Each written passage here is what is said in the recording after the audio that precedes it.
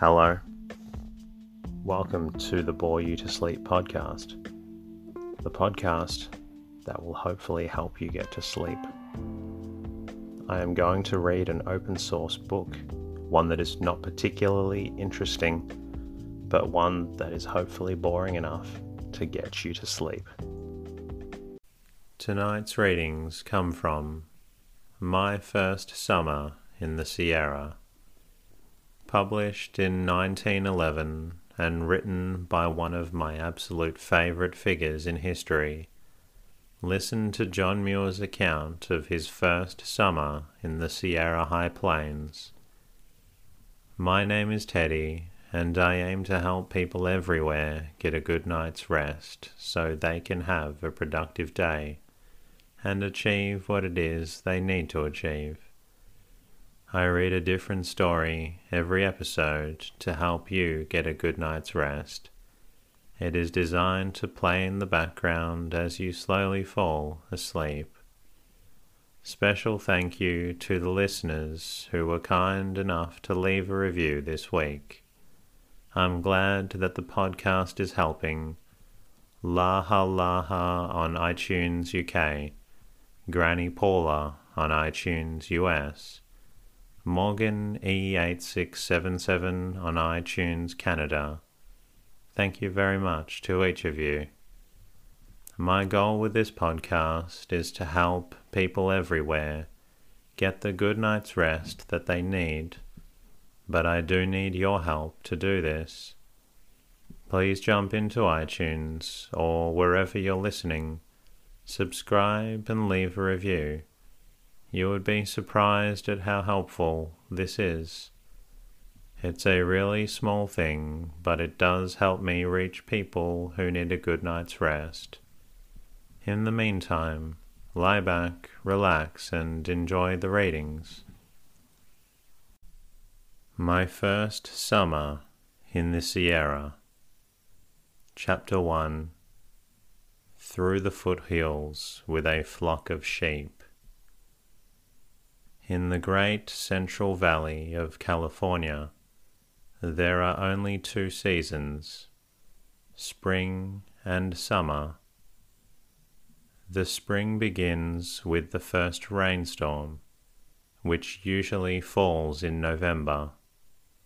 In a few months, the wonderful flowery vegetation is in full bloom, and by the end of May it is dead and dry and crisp, as if every plant had been roasted in an oven.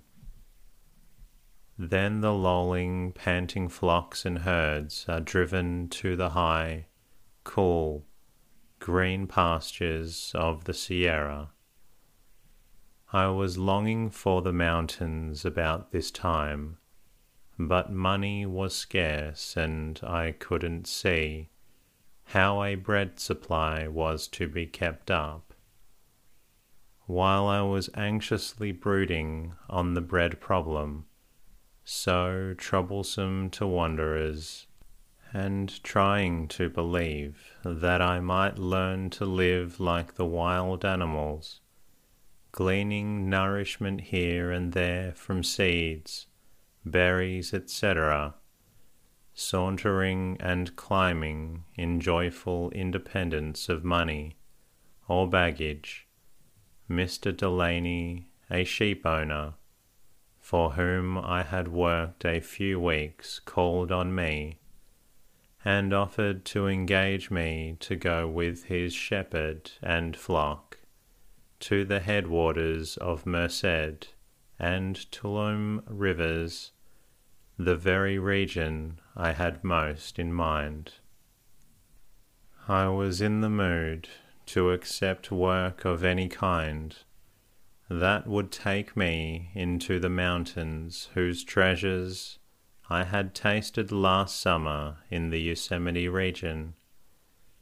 The flock, he explained, would be moved gradually higher through the successive forest belts as the snow melted, stopping for a few weeks at the best places we came to. These, I thought, would be good centres of observation, from which I might be able to make many telling excursions within a radius of 8 or 10 miles of the camps, to learn something from the plants, animals, and rocks. For he assured me that I should be left perfectly free to follow my studies. I judged, however, that I was in no way the right man for the place, and freely explained my shortcomings, confessing that I was wholly unacquainted with the topography of the upper mountains, the streams that would have to be crossed, and the wild sheep-eating animals, etc. In short, that, what with bears, coyotes, rivers, canyons, and thorny, bewildering chaparral, I feared that half or more of his flock would be lost. Fortunately, these shortcomings seemed insignificant to Mr. Delany. The main thing, he said, was to have a man about the camp whom he could trust to see that the shepherd did his duty, and he assured me that the difficulties that seemed so formidable at a distance would vanish as we went on, encouraging me further by saying that the shepherd would do all the herding, that I could study plants and rocks and scenery as much as I liked, and that he would himself accompany us to the first main camp, and make occasional visits to our higher ones to replenish our store of provisions, and see how we prospered. Therefore I concluded to go, though still fearing, when I saw the silly sheep bouncing one by one through the narrow gate of the home corral to be counted, that of the 2,050 many would never return. I was fortunate in getting a fine Saint Bernard dog for a companion.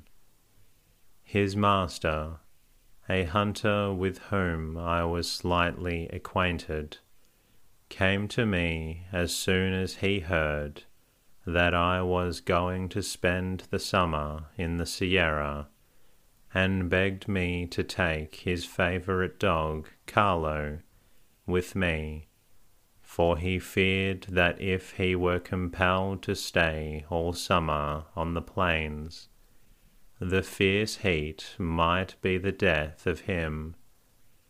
I think I can trust you to be kind to him, he said. I am sure he will be good to you. He knows all about the mountain animals, will guard the camp, assist in managing the sheep, and in every way be found able and faithful. Carlo knew we were talking about him, watched our faces, and listened so attentively that I fancied he understood us. Calling him by name, I asked him if he was willing to go with me. He looked me in the face with eyes expressing wonderful intelligence, then turned to his master, and after permission was given by a wave of the hand toward me, and a farewell patting caress, he quietly followed me as if he perfectly understood all that had been said and had known me always. June 3rd, 1869. This morning provisions, camp kettles, blankets, plant press, etc., were packed on 2 horses. The flock headed for the tawny foothills, and away we sauntered in a cloud of dust. Mr. Delaney, bony and tall, with sharply hacked profile like Don Quixote, leading the pack horses, Billy, the proud shepherd, a Chinaman and a Digger Indian, to assist in driving for the first few days in the brushy foothills, and myself with a notebook tied to my belt. The home ranch which we set out is on the south side of the Tuolumne River, near French Bar, where the foothills of metamorphic gold-bearing slates dip below the stratified deposits of the Central Valley. We had not gone more than a mile before some of the old leaders of the flock showed by the eager, inquiring way they ran and looked ahead, that they were thinking of the high pastures they had enjoyed last summer. Soon the whole flock seemed to be hopefully excited, the mothers calling their lambs, the lambs replying in tones wonderfully human, their fondly quavering calls interrupted now and then by hastily snatched mouthfuls of withered grass. Amid all this seeming babel of bars, as they steamed over the hills, every mother and child recognized each other's voice. In case a tired lamb half asleep in the smothering dust should fail to answer, its mother would come running back through the flock toward the spot whence its last response was heard, and refuse to be comforted until she found it, the one of 1,000, though to our eyes and ears they all seemed alike. The flock travelled at a rate of about a mile an hour, outspread in the form of an irregular triangle, about 100 yards wide at the base, and 150 yards long, with a crooked, ever-changing point made up the strongest foragers called the leaders, which, with the most active of those scattered along the ragged sides of the main body, hastily explored nooks in the rocks and bushes for grass and leaves. The lambs and feeble old mothers dawdling in the rear were called the tail end. About noon, the heat was hard to bear. The poor sheep panted pitifully, and tried to stop in the shade of every tree they came to, while we gazed with eager longing through the dim burning glare toward the snowy mountains and streams, though not one was in sight. The landscape is only wavering foothills, roughened here and there with bushes and trees and outcropping masses of slate. The trees, mostly the blue oak, are about 30 to 40 feet high, with pale blue-green leaves and white bark, sparsely planted on the thinnest soil or in crevices of rocks beyond the reach of grass fires. The slates in many places rise abruptly through the tawny grass in sharp, lichen-covered slabs, like tombstones in deserted burying grounds, with the exception of the oak and 4 or 5 species of manzanita and ceanothus. The vegetation of the foothills is mostly the same as that of the plains. I saw this region in the early spring, when it was a charming landscape garden full of birds and bees and flowers. Now the scorching weather makes everything dreary.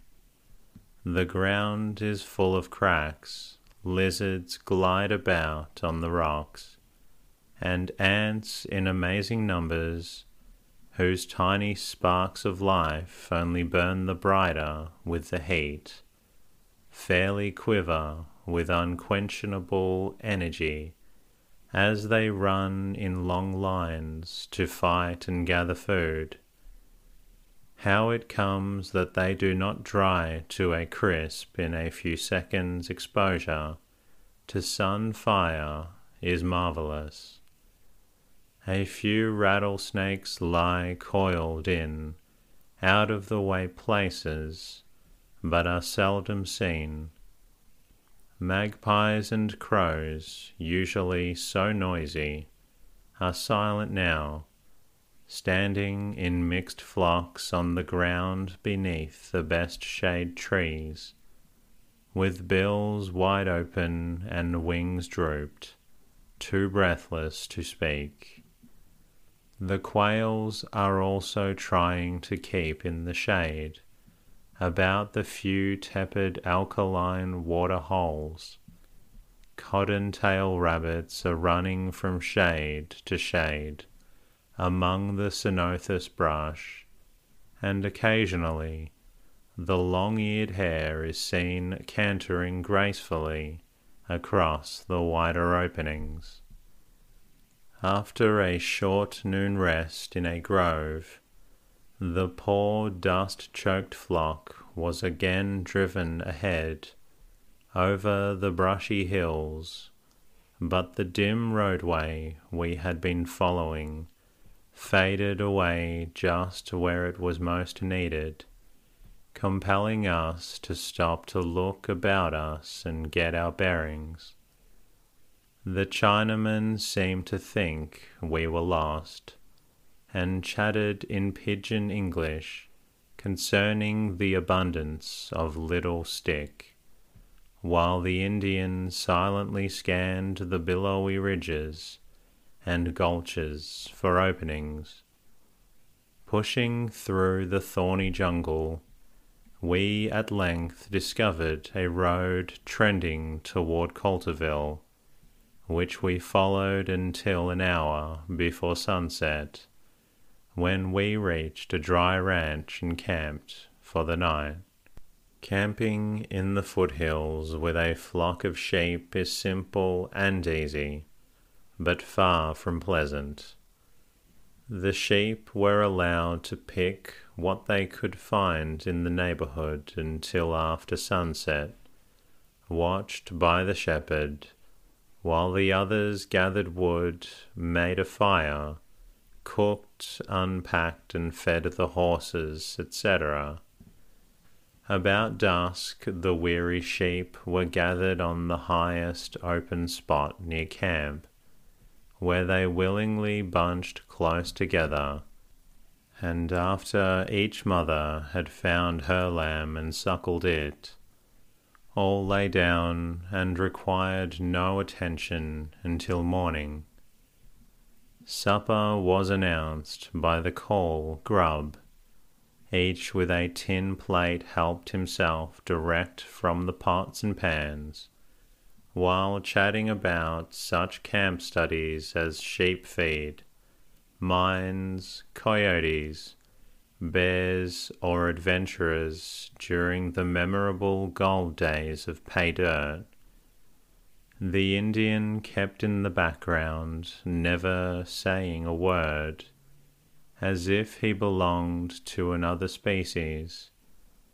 The meal finished, the dogs were fed, the smokers smoked the fire, and under the influences of the fullness and tobacco, the calm that settled on their faces seemed almost divine, something like the mellow, meditative glow portrayed on the countenances of saints.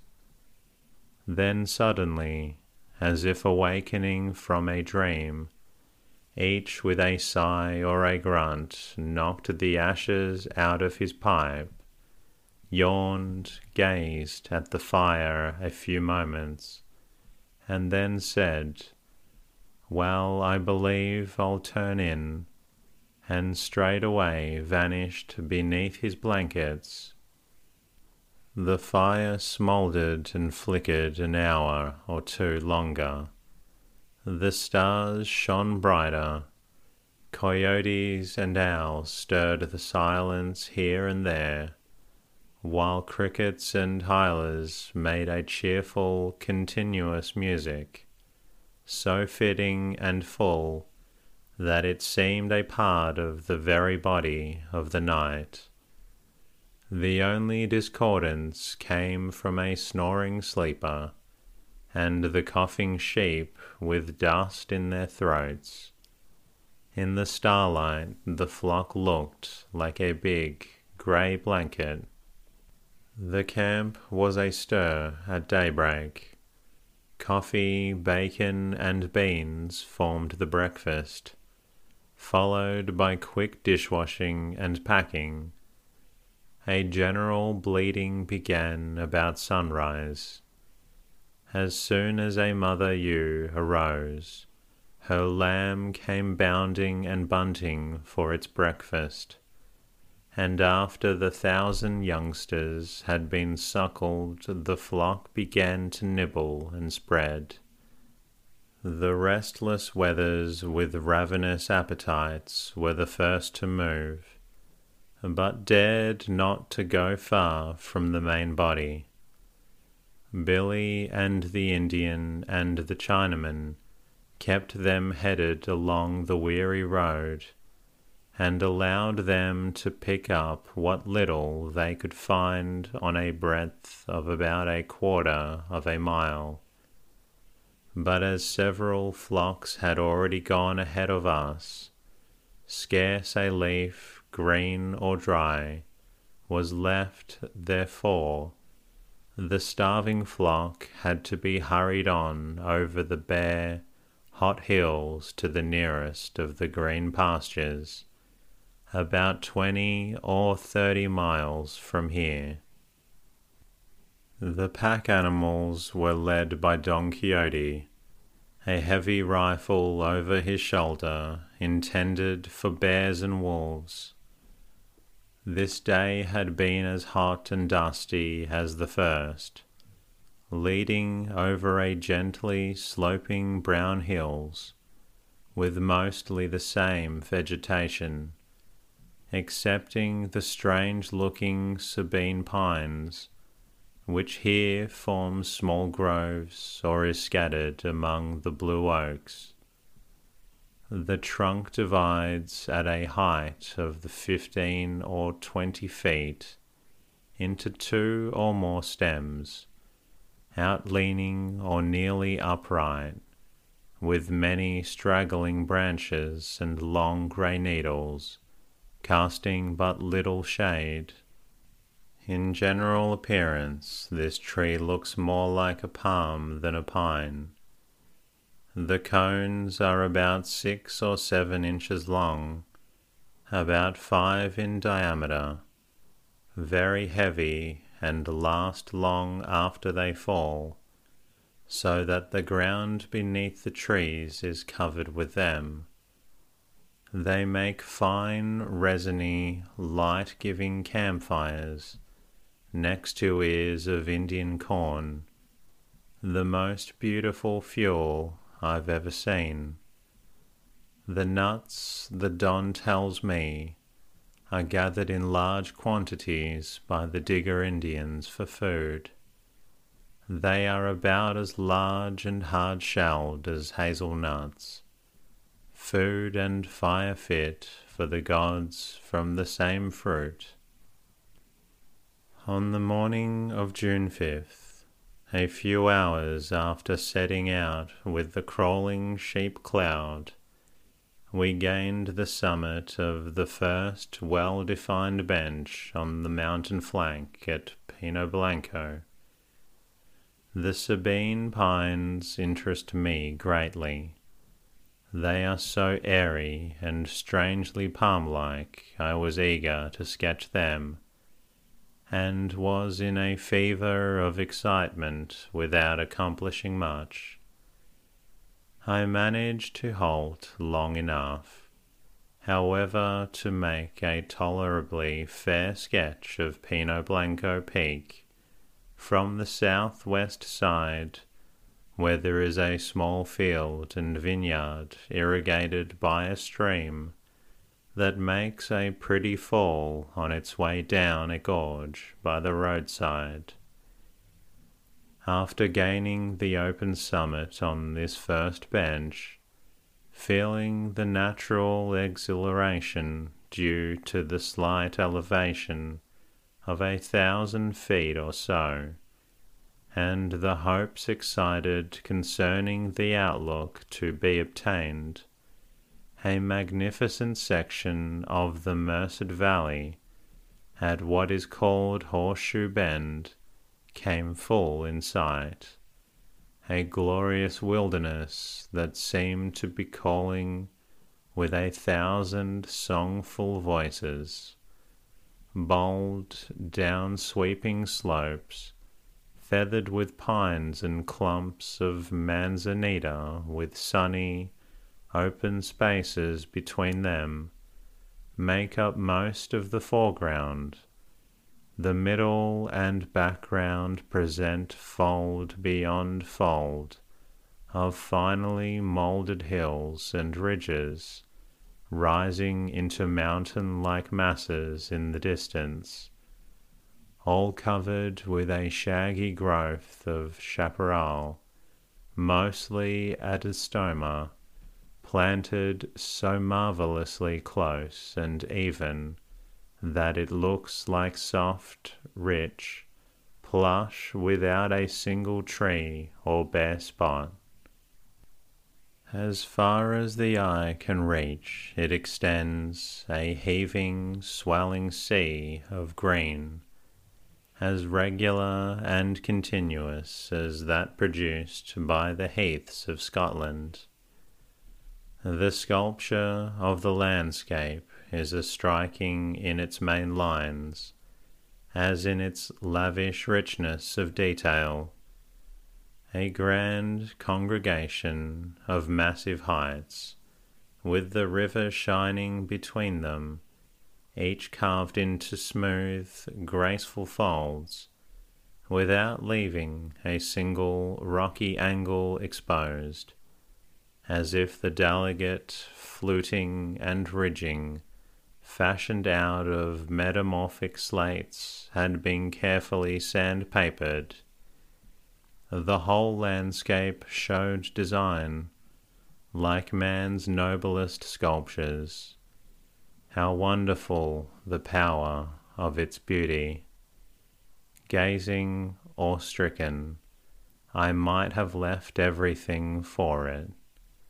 Glad, endless work would then be mine, tracing the forces that have brought forth its features, its rocks and plants and animals and glorious weather.